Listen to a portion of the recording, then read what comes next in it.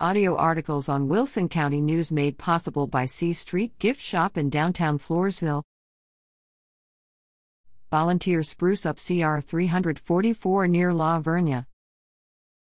Volunteers LR Carol Easton, Holly Davis, Cody Sweatspell, Ronnie Stevens, and Dennis Kloss gathered January 28 to collect trash along CR 344 near La Vernia.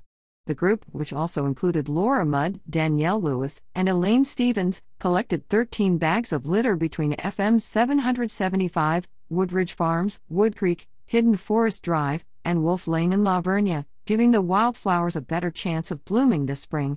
Safety vests, gloves, trash bags, and grabbers were provided by the Wilson County Beautification Association, https://wcbatx.org.